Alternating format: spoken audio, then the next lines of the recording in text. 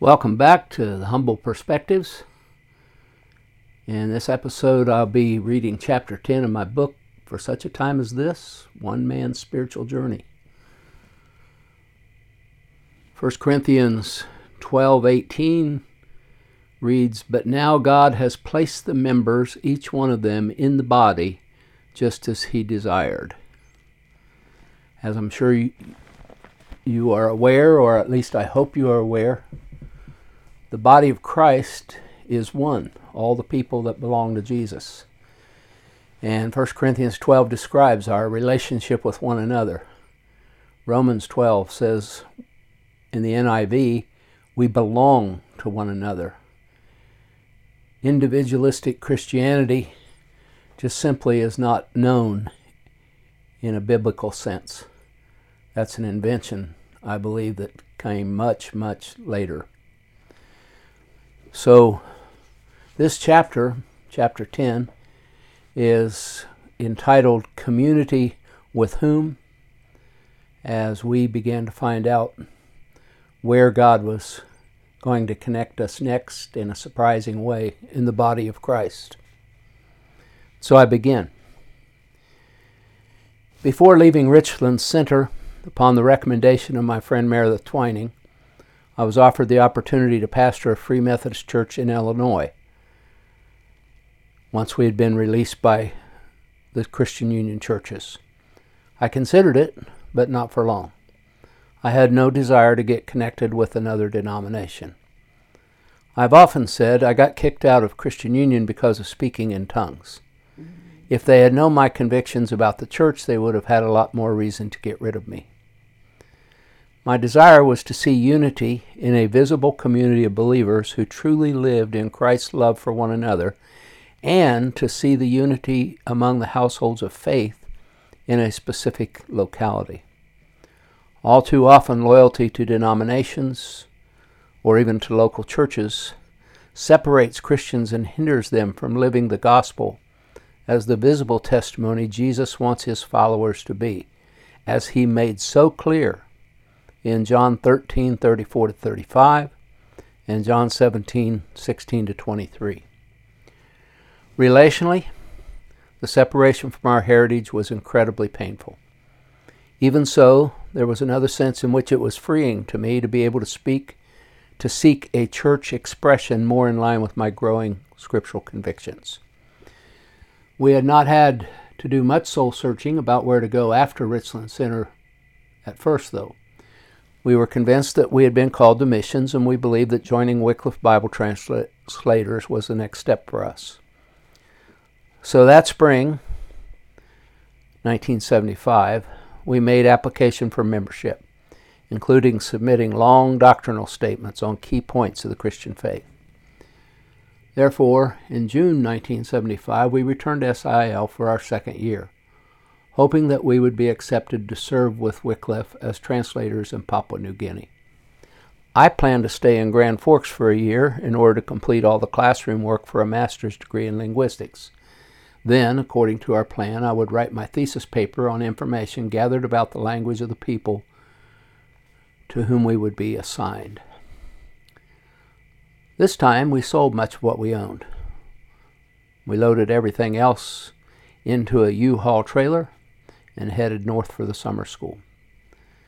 The previous summer, we had met Arvid Moyne's brother-in-law, Bob Buck, the pastor of the Free Methodist Church in Grand Forks. I contacted Bob, and he was kind enough to allow us to store our things in an attic area in their church building for the summer. We actually did not take much. Since we planned to go to the mission field, we had sold most of our furniture. Besides taking our beds, we mostly took pots and pans, dishes, clothing, and books, things that we could pack up in boxes to be stored. We had a few $100s and some faith, along with a good dose of naivety. We figured we would need about $2,000 that summer for tuition, living expenses, and moving expenses, including whatever it took to get into housing for the next school year. Yet again, God met all our needs, although not always in the time frame that we expected. One particular incident stands out. Having been accepted into the graduate school, I sought to apply at the University Housing Office for a place in married student housing for the fall semester. I discovered that we needed a $50 deposit even to get onto the waiting list, a list that already had about 150 couples who were waiting for housing. We did not have $50. And a week or so later, we still did not have it. Patricia and I were so concerned that one Thursday, in desperation, we skipped a morning class in order to pray for help. After a significant time of prayer, both Patricia and I felt absolutely convinced that God had given us assurance that He would provide the money we needed. We experienced a deep peace. At lunch, the couple who always ate at our table in the cafeteria asked why we had not come to class, and we told them. The next Thursday, the husband asked if we had ever received the money. Jokingly, I replied, "No, I guess God's not going to take care of us this time." As soon as the words came out, I was struck with the realization that my words had revealed a core of unbelief and mistrust in spite of the inner assurance we had received the week before. Patricia immediately looked at me, and I could see that she knew also that I had unwittingly made an accusation against God that revealed my heart attitude. I was repentant, but the words were out. Later that afternoon, Patricia met me in the hall near our mailbox. Tears were in her eyes as she handed me an envelope. Someone had put $50 cash inside the envelope. The person had put a postage stamp on the envelope and had carefully tried to make it look like it had been postmarked. But we could see that it was not an actual postmark. We were quite sure that our table mates had given us the money. One of us remarked, "Just wait. Tomorrow we will receive God's provision." We had the $50, but it was bittersweet. We put in our deposit and became number 157 on the housing request list. The next day, sure enough, in the mail, we received a letter and also a $50 check from John Meadows. His letter revealed that on the previous Thursday, the day we had prayed so desperately, John had felt prompted by the Lord to send us $50. John himself and his wife and family had been separated from Christian Union just like we had, and he had no job at the time of this prompting. Still, he had gone to the bank almost immediately and had withdrawn $50 from his and Vicky's savings account. In the letter, John apologized because he had then forgotten to send the money for a few days. We are convinced that John forgot to mail the money because God wanted me to see my unbelief and mistrust. Now we had received $100, all of which we needed, but twice as much as we had asked God for. What a mixture of joy and sorrow I experienced that day. About that time, Dr. John Crawford, a former Wycliffe's translator who at this time was a professor at the university, suggested I apply for a graduate teaching assistant position in the English department for the fall and spring semesters. I did apply, and I was accepted. To our surprise and delight, because of the teaching position, we were bumped up from number 157 to number 6 on the housing list. Thus, the door was open to a very adequate 2-bedroom apartment at 415 Northwestern Drive. Much about that summer of 1975 is vague to me. My wife was convinced that I was depressed, although she talked to the Lord about it rather than to me. More than I realized, I was torn apart because of the way I'd hurt my parents and the separation that was between us. I participated in the early morning prayer meeting, as I had the previous summer. I was free to pray in the Spirit, and I did. Consistent with the inner vow I'd made the year before, we did not return to the Catholic prayer meeting. At the end of the summer, we were accepted into Wycliffe Bible Translators as missionaries in training and were assigned to the Papua New Guinea branch.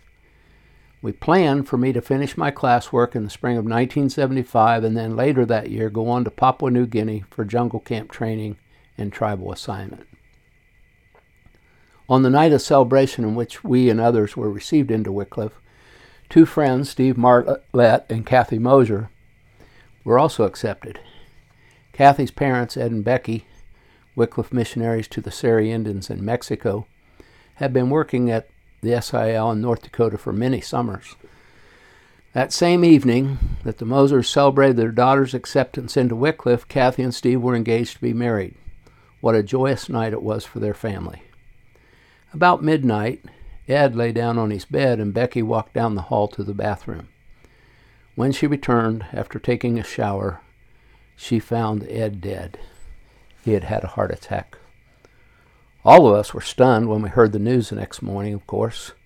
However, everyone was grateful also that Ed had been able to live long enough to see Kathy engaged to a good man and to see her and her fiance commit themselves to Bible translation.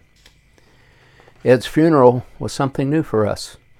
It was truly a celebration of his going to be with the Lord in the hope of resurrection. To symbolize this joy and hope, Becky and Kathy wore white dresses to the funeral, and together with them we worshiped in the presence of the Lord that day. As the summer session ended and we moved into our new apartment, I became aware of how much I needed help from the Lord. I remember the title of the first Derek Prince tape that John Meadows had given me, titled God's Atomic Weapon, The Power of the Blood. I listened to it again. At the climax of the message, Derek listed a number of scriptures concerning the benefits provided by Jesus' blood. Referring to Revelation 12:10 and 11, Derek led his listeners to declare to the devil what the Word of God says that the blood of Jesus accomplishes for believers. In my need, I began to declare these passages daily, and often several times a day. I was aware that the teachers who produced New Wine magazine, along with a number of the Catholic Charismatic Renewal leaders, were going to hold a men's Shepherds Conference in Kansas City in September 1975. I wanted to go in the worst way, but with my new teaching job and my classes, there was just no way that I could. However, I was able to give some money to John Meadows and to Bob Buck, the Free Methodist pastor, to help make it possible for them to go. As the time approached for the conference, I began to consider the fact that the New Wine teachers were working with Catholic leaders. The thought began to grow that I should go back and visit that local Catholic Charismatic prayer meeting. It is my belief that my confession of the provision made by Jesus' shed blood had begun to work in me and helped me to be open to the thought. At any rate, I acted on this thought during the week of the Men's Shepherds Conference. When Patricia and I went to the prayer meeting, to my surprise, I found out that the leaders of that prayer meeting were in Kansas City at that conference. Over the next week, I began to think, if those leaders are open to the influence of the New Wine teachers and to the Catholic leaders with whom the teachers work, then there might be hope for this group yet. So it was that again the following Thursday, Patricia and I attended the prayer meeting. A brother named Michael Callahan was leading the meeting. Ironically, it was Larry Alberts, the man who had co-written the book on Mary, who gave a report on the conference. One thing Larry discussed struck me deeply. He told about a vision that a woman in a Lutheran church had received, a vision that her pastor, Larry Christensen, had shared with the leaders at the conference. The woman had seen a massive log jam in a river. All sorts of logs were jammed up and none was getting through to the sawmill. No efforts of the loggers could break up this jam. Then the water began to rise. As the water rose higher and higher, more and more logs broke free and floated down to the sawmill where the bark was cut off, the logs were cut into boards, and the boards were stacked in an orderly fashion according to their kind, oak with oak, cherry with cherry, and so forth. The interpretation given of this vision was that it was a picture of the members of Christ's church, all jammed up and banging one another and stuck. The rising water represented the outpouring of the Holy Spirit.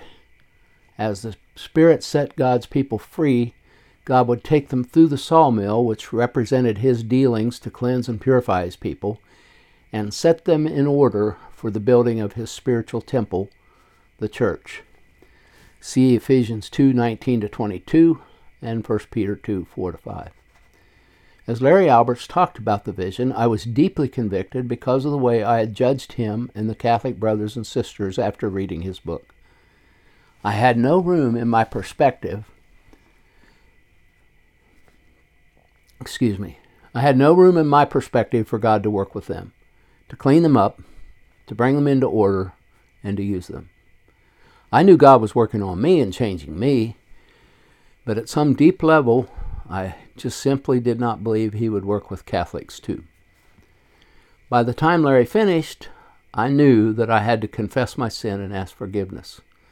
As Larry sat down, I stood up to talk. Michael Callahan, however, did not know me or what I wanted to share. Concerned, I'm sure, that I would bring a cross-current into the meeting, Michael asked me to sit down and wait until the end of the meeting when there would be time for testimonies. I sat down, amazed and rejoicing. Michael, from my perspective, had exercised spiritual authority, and I was looking to be rightly related to God's earthly authorities. Patricia did not react the same way. She was offended on my behalf because I was so rudely told to sit down. Later in the meeting, I did have an opportunity to confess and to ask forgiveness. This whole incident worked something good in me. I felt more free than I had in a long time. For several weeks, Patricia and I went back to the prayer meeting. However, it was threatening to her. After all, we were dealing with Pentecostals who were Catholics, both groups outside the boundaries of acceptable Christianity, according to our background. She was fearful that I was leading her into error. We would go to the prayer meeting and then come home and fight until the wee hours of the morning. After a time, I decided it wasn't worth it to have all these fights over the prayer meeting, so we quit going. We settled into our responsibilities and our life as a family. I focused on my studies and my teaching assignment, 2 sections of freshman English. Patricia had begun to teach at a nursery school. This was a good job in that it provided some money for us, and she was able to take Elijah, who turned 3 that fall, with her. She was in a different classroom, but it was not at all like leaving him with a babysitter and going off to work somewhere else. We continued to attend the Free Methodist Church. We also met some folks at the university who had a Sunday evening meal and a Bible study in their homes. There were several couples and a few single people in the group. Of these couples, Rich and Sarah Foss, Ed and Esther Johnson, and at least one single brother lived together communally as a Christian household, sharing their lives and their income. We became good friends with the people in the Bible study, especially with the Fosses and the Johnsons, and we began to meet with them regularly. A few months later, in February or March, Ron Odell, our friend and co-worker from Waite Park Wesleyan, came for a visit. One morning during the visit, Ron began to question me about our connection to the church. We were still attending the Free Methodist Church and had made some friends there, but it was not a place where we could make a commitment or even much of a contribution. Essentially, as far as our placement in the body of Christ was concerned, we were biding our time. We knew that we needed to be committed somewhere, primarily because we knew that living in Christ, in part, means being rightly joined to the body of Christ. Moreover, Wycliffe required its members to be members in a local church before going to the field. I knew that we had no real option but to connect with a church that placed a high value on community relationships, that was open to the gifts and ministry of the Holy Spirit, and that operated with true spiritual authority. We thought about connecting to the newly begun Covenant community in Lancaster, Ohio, where our friends the Meadows were involved. We gave some consideration to our connection with the Bible study group, particularly to the extended household that the Fosses and Johnsons had formed. However, they were seeking for their own connection with the larger body of Christ, either for a community to whom they could look for counsel and oversight, or one that they could join. If we were to enter into a committed relationship with these folks, then we would still be looking for our connection with them. We also considered, as a more distant possibility, connecting with Campus Church in Minneapolis. We had never had any tangible connection to Campus Church, which was led by an Irishman, Ernest O'Neill. However, I'd had enough contact there to know the high value they placed on both community and missions. Some of the people connected with that church actually had businesses that had grown out of their life together and were used not only to support families but ideally at least, to help the sport in its missions involvement. Ron shared with me what amounted to a word from the Lord. He said that I needed to connect with the Body of Christ community right there in Grand Forks, the community that sponsored the prayer meeting we had attended, since that was obviously where I knew God to be working in the city. Ron warned me that I was in danger of slowly dying spiritually because I did not have a functional connection to the body of Christ. I knew that he was correct. I had appreciation and affection for the Bucks and others at the Free Methodist Church, but it wasn't the source from which Patricia and I were being sustained and helped to grow. Therefore, in the spring of 1976, we began to attend again the prayer meetings held in the basement of St. Michael's Catholic Church. In the months during which we had not been attending, one brother in particular, Mike Hines, had reached out to us persistently. Through Mike and his wife Janetta, we had learned a bit more about the community. Although about 70% of the members were Roman Catholic, we had discovered that the other members were either of various Protestant denominations or were non-denominational. The Body of Christ was an ecumenical community. Now, in our background, the word ecumenical was not a good word. We associated this word only with the ecumenical movement represented by the National and World Council of Churches, which we considered an effort by liberal denominations to bring various denominations together around the lowest common denominator. In other words, we saw the ecumenical movement as a compromise of the truth and a denial of biblical authority. For the most part, I think this was a pretty fair evaluation of a good deal of that movement.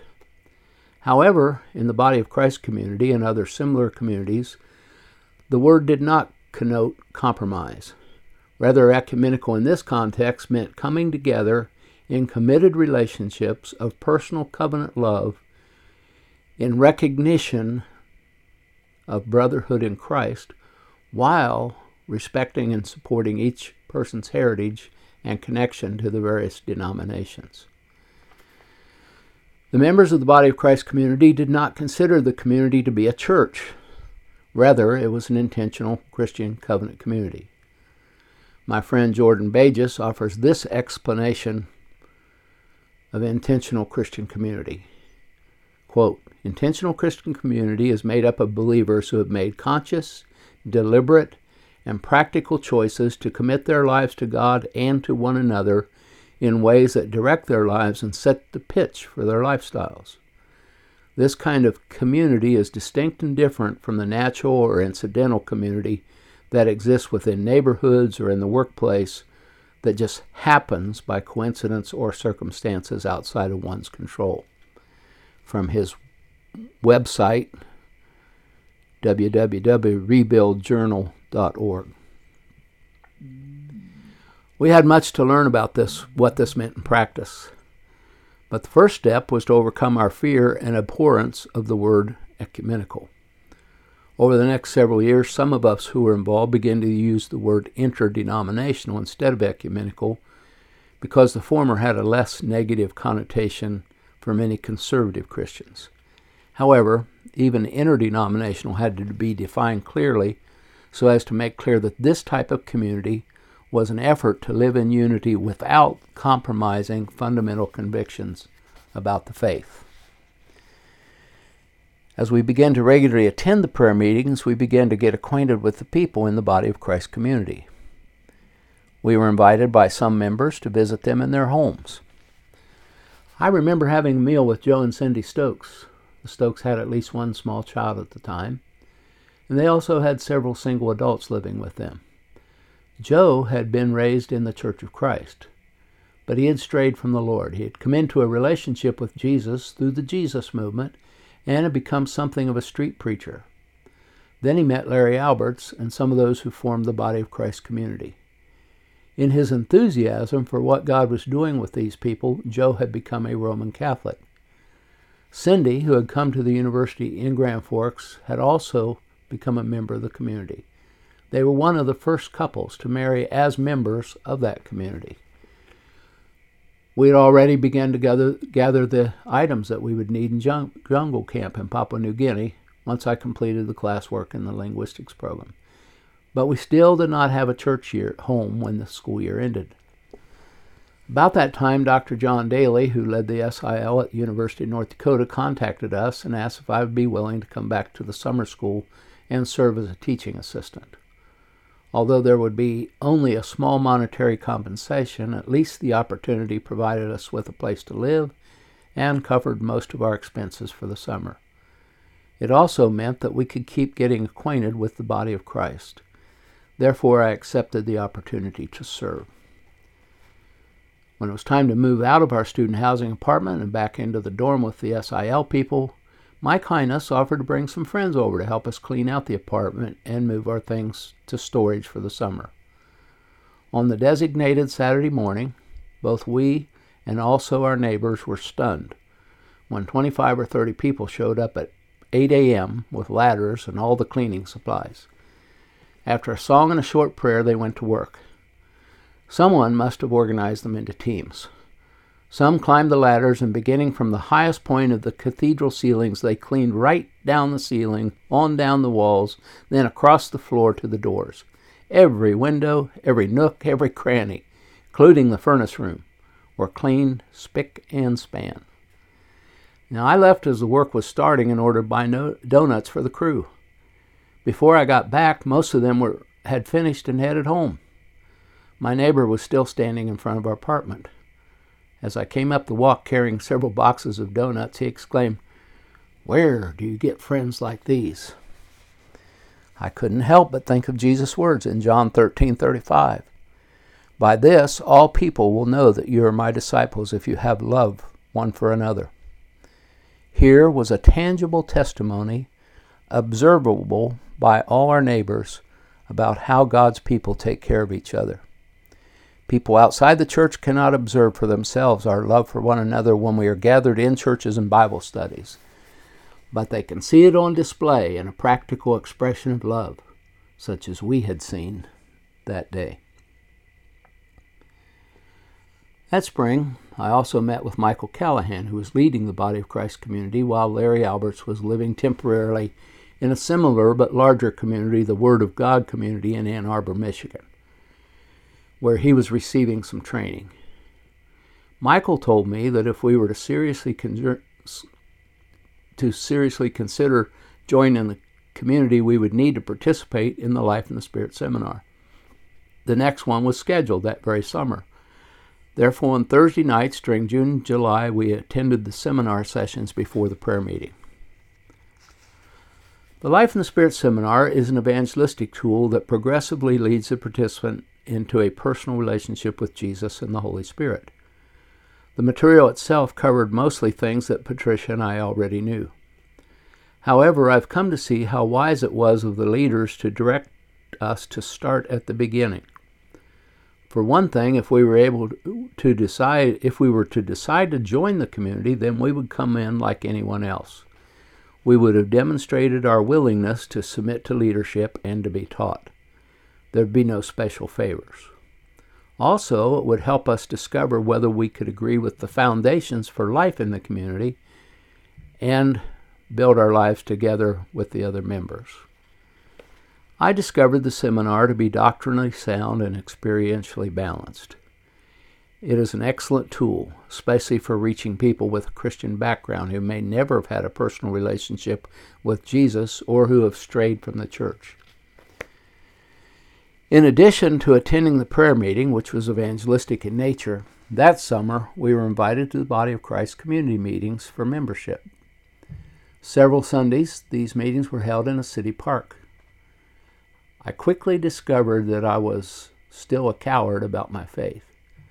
I felt awkward, conspicuous, and even ashamed to pray and sing in a public place. I was chagrined that these Catholics were so bold in their worship of the Lord, while I, an evangelical Protestant, a Bible-based believer, supposedly sold out to Christ, a missionary in training, wanted to hide behind a tree and deny being part of the group, while my new friends were freely and enthusiastically worshiping right out in public. As the summer school drew to its close, we still had not made a commitment to the community, and still had no local church home. After consulting with our Wycliffe advisor, we decided to stay in Grand Forks another year in order to pursue membership in that community. We also consulted with the leaders who expressed their openness to our moving toward membership, with the understanding that our intention was to go out from the community to serve with Wycliffe in Papua New Guinea. Unexpectedly, the opportunity arose for me to be an instructor in the university's English department for the next school year. I was to teach 2 classes each semester and would receive $750 for each class, which meant that we would have an income of $3,000 for about 9 months. We learned that Jim and Cindy Lilly, members of the Body of Christ community, owned a house with 3 apartments. They offered us the opportunity to rent one of those apartments starting September 1st. SIL ended in mid-August. The apartment would not open for 2 weeks, but Mike and Janetta Highness opened their home to us while they were away in Arizona on vacation. Little did I know that I would encounter the Lord in a powerful and unique way while in the Highness's home. The Lord revealed something of His heart and His way to me on the evening news, of all things. Patricia and I had never owned a television, but Mike and Janetta had one. While I was casually watching the news one evening, a story was shown concerning civil war in Lebanon.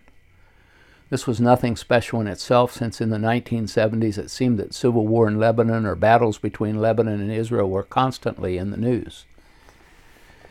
This time, footage from Beirut grabbed my attention. It was a street scene showing city buildings and rubble where buildings had been.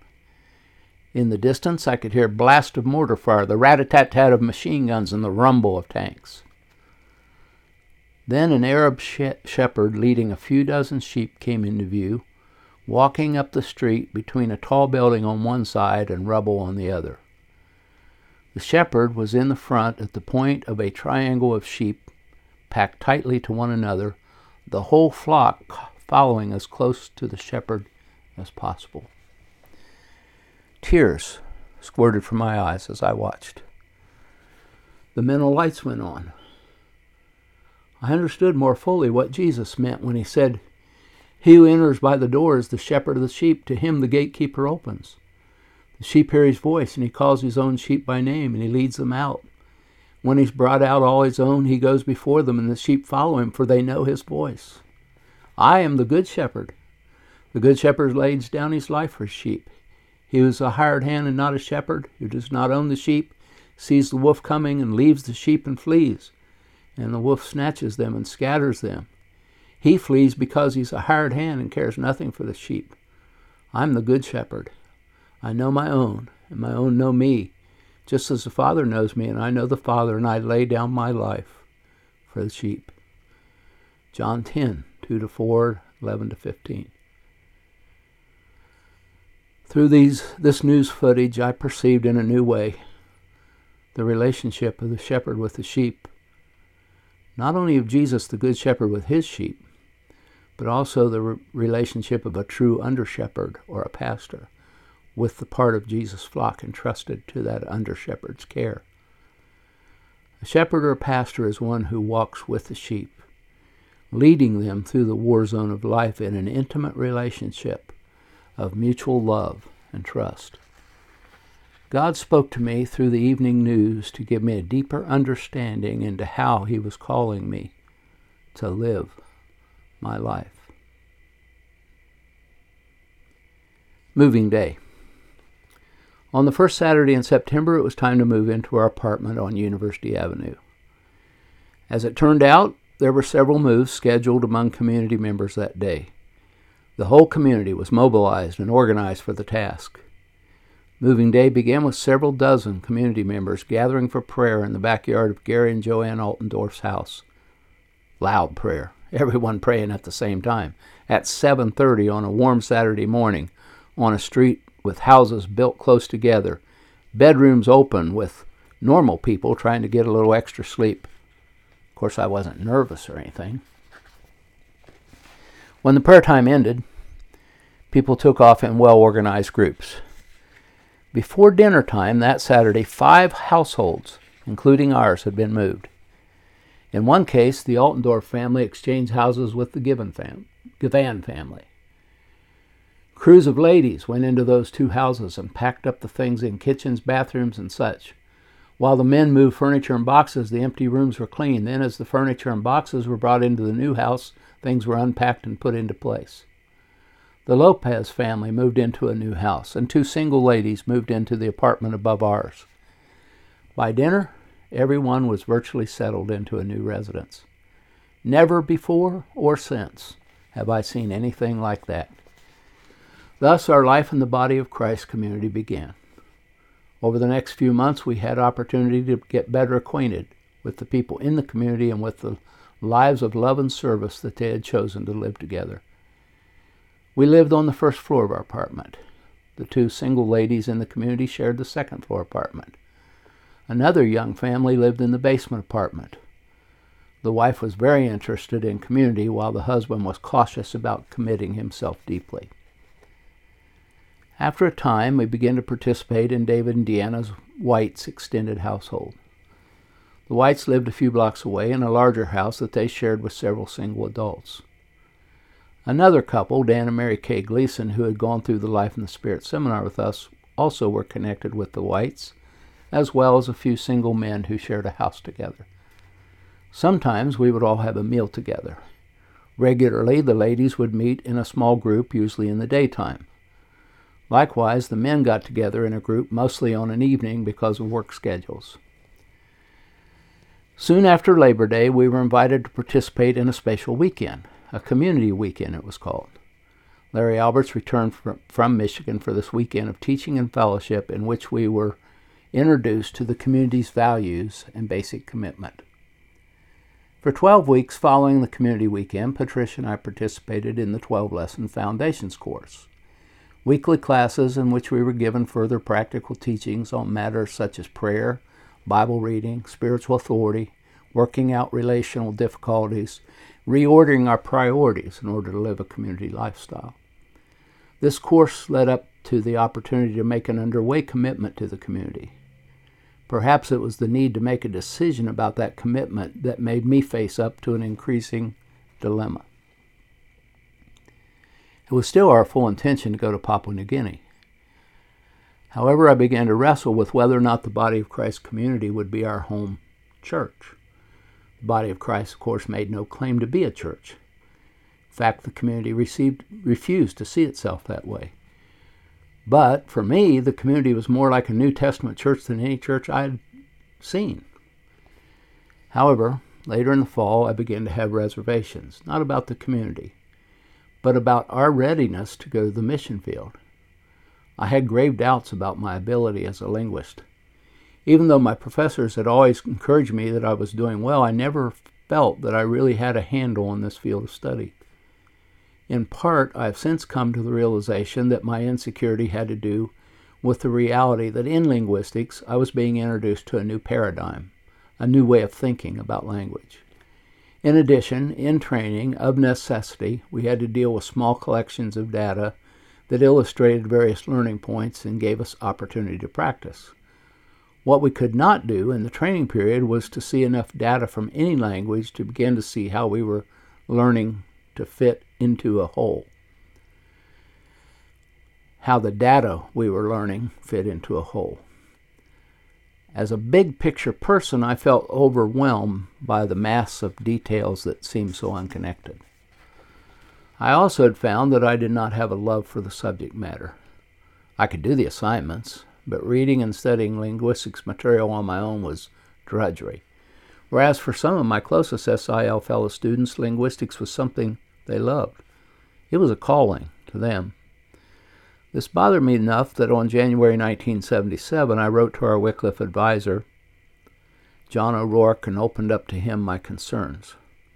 For some reason, he turned our situation over to another Wycliffe advisor to missionaries in training, Wayne Huff. The same Wayne Huff whom we had met and had appreciated so deeply while we were at Waite Park Wesleyan. Wayne responded to my questions and doubts with reassurance that Wycliffe's esteem for me was not shaken, reassurances that most missionaries in training went through doubts of various kinds. He made clear that Wycliffe still wanted us to serve, but even more wanted us to be confident in the Lord as to what direction to take. That decision, he said, was ours to make. I had also taken counsel with our community leaders, and they too were expressing support for me personally while telling me the decision to go or to stay was one that I would need to make. As I pondered Wayne's letter, I had to admit to another even more important internal struggle. I wrote back to Wayne about my concern that my motivation for going out with Wycliffe might not be pure. Certainly I valued greatly Wycliffe's mission to make the Scriptures available in every language group, and I still do. But Bible translation was not my primary motivation. Rather, it was my first desire to see churches planted in every tribe and language group. I had begun to wonder if translation for me was not a means to an end rather than my primary vision. Of course, I'm sure that every Wycliffe translator longs to see a church raised up among the people he or she serves. However, Wycliffe missionaries go into other nations first as SIL linguists, often under contract with national government to do linguistic work. In many countries, they are not allowed to work directly to see churches planted, and certainly that would not be their primary task. I did not know what arrangement Wycliffe had with Papua New Guinea, but I began to sense that I might at least find myself in an internal conflict of interest. Just as important, I told Wayne about my concern over my youth and my relative spiritual immaturity. How was I to be, along with my wife, the primary, if not the only representation of Christ that some tribal group would see? I had seen in the Scripture that God often spent decades dealing with men to prepare them to fulfill His call in their lives. How could I honestly at that point say, like the Apostle Paul, imitate me or follow me as I follow Christ? Although I did not write to Wayne about it, I was also concerned because there were several issues in our marriage that Patricia and I had not worked out. I began to think about the fact that if we were to go live with a tribal group that had not been exposed to the gospel, then our marriage would be the primary picture that this people would have of Christ and His church. See Ephesians 5:22-33. I was uneasy because I did not believe that our relationship was enough of a mirror image of Christ and His bride. It was not that I wanted to hide this concern from Wayne. Rather, I did not want to share something that might represent Patricia in any negative light. Of course, I talked about all these things with her. She was aware of my struggle and saw the letters that I wrote. She obviously knew that we had plenty to work on. But she was not concerned enough that she really wanted to reevaluate our plans to go out as missionaries. And she was certainly not wanting to stay in a community that practiced the Pentecostal gifts of the Spirit, let alone a Catholic community. This alone, I think, demonstrates the lack of unity in vision and Christian experience between the two of us at that time. Over the course of a few months, it became increasingly clear to me that whether or not we made a commitment to the community, I could not in good conscience go with Wycliffe at that time. Finally, I told Patricia exactly where I stood. 1, I simply could not go to the mission field because of the concerns stated above. 2, I absolutely would not make a commitment to the Body of Christ community unless she, of her own volition, would make that commitment with me. I told her that I was releasing her into God's hands to make a decision about the community, that I would not pressure her further. This put Patricia in a tough place, of course. She wanted to please God. She also wanted to stand with me. However, my decision was forcing her to die to what she had felt was her call, to be a missionary. In addition, she was having to battle with fear of new things that she had not experienced for herself, and things that she was not fully convinced were valid. Fear that joining community would cause further separation between us and my parents. Fear of Catholicism, fear of Pentecostalism. As she says, she finally came to the place where she cried out to God, "I know that I must submit to my husband as unto you. I will do so even if he leads me to the very gates of hell. If he does, you will have to rescue me. This surrender did not resolve all her fears, but it did allow her in good conscience to commit to the community with me.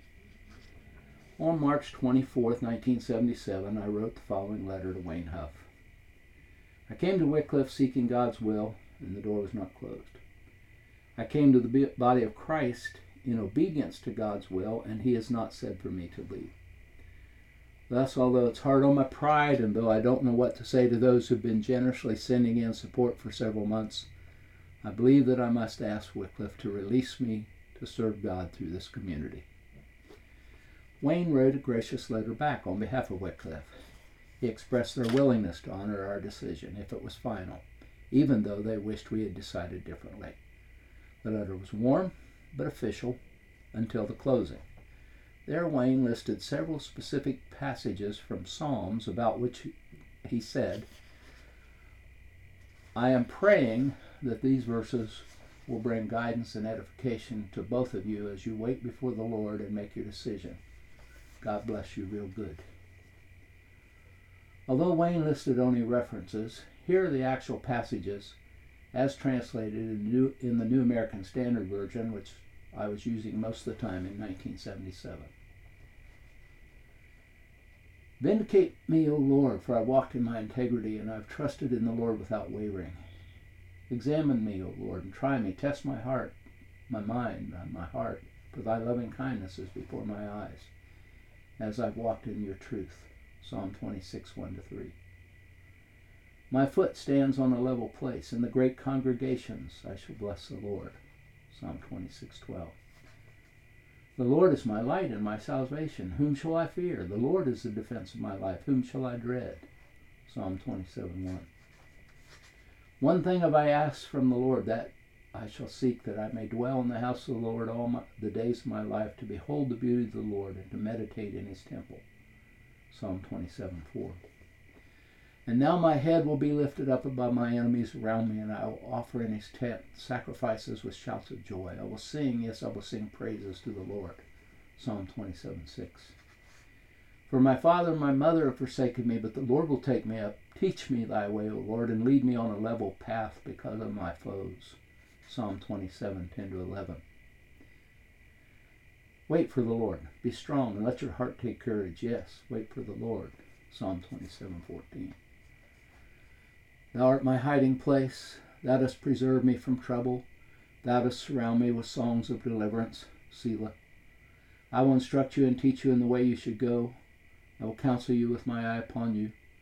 Do not be as the horse or the mule, which have no understanding, whose trappings include bit and bridle to hold them in check. Otherwise they will not come near to you.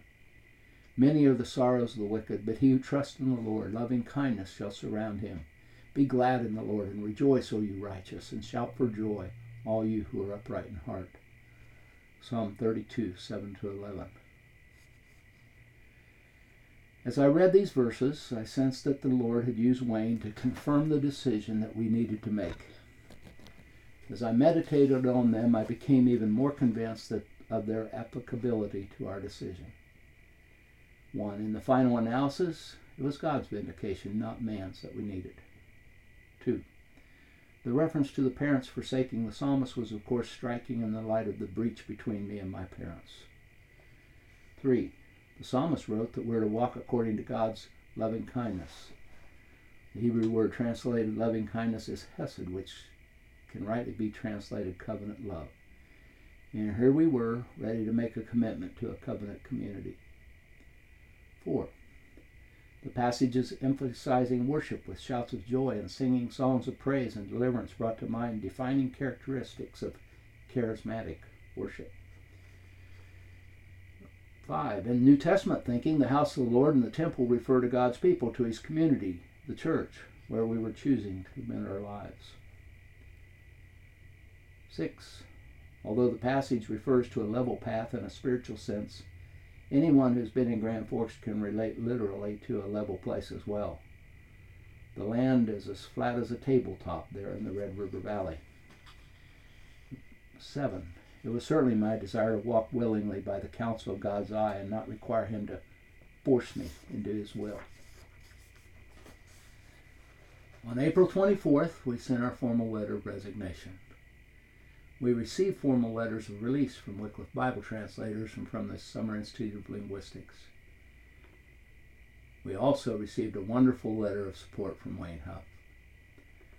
Just before we had sent in the formal resignation, however, Michael Callahan and another leader came to us with information they thought we must have before we cut our ties with Wycliffe. The leadership team of the community had come to the conclusion that the Body of Christ community was to move to the Minneapolis-St. Paul area in order to merge with a larger Servants of the Light community, the same community that had sponsored the Catholic Charismatic prayer meetings that we had visited while at Waite Park. At that time, the leaders were still working through this with the people who were fully covenanted with the Body of Christ.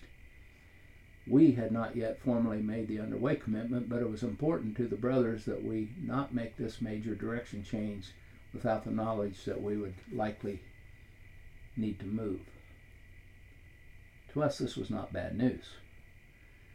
After our time at Waite Park, thinking about moving to Minneapolis was thinking about moving home. Interestingly enough, our 4-year-old Elijah had been telling us for several weeks that we were going to live in Minneapolis, a place from which we had moved when he was less than 15 months old.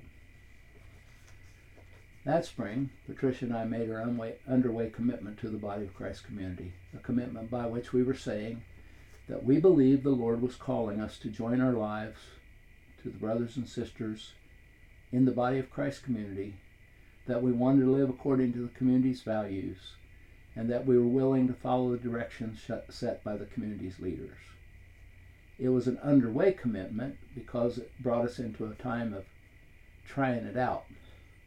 We would live the community life as fully as we could, while both we and the community mutually sought to discover whether it was God's call for us to be joined to one another in a formal and lifelong covenant relationship.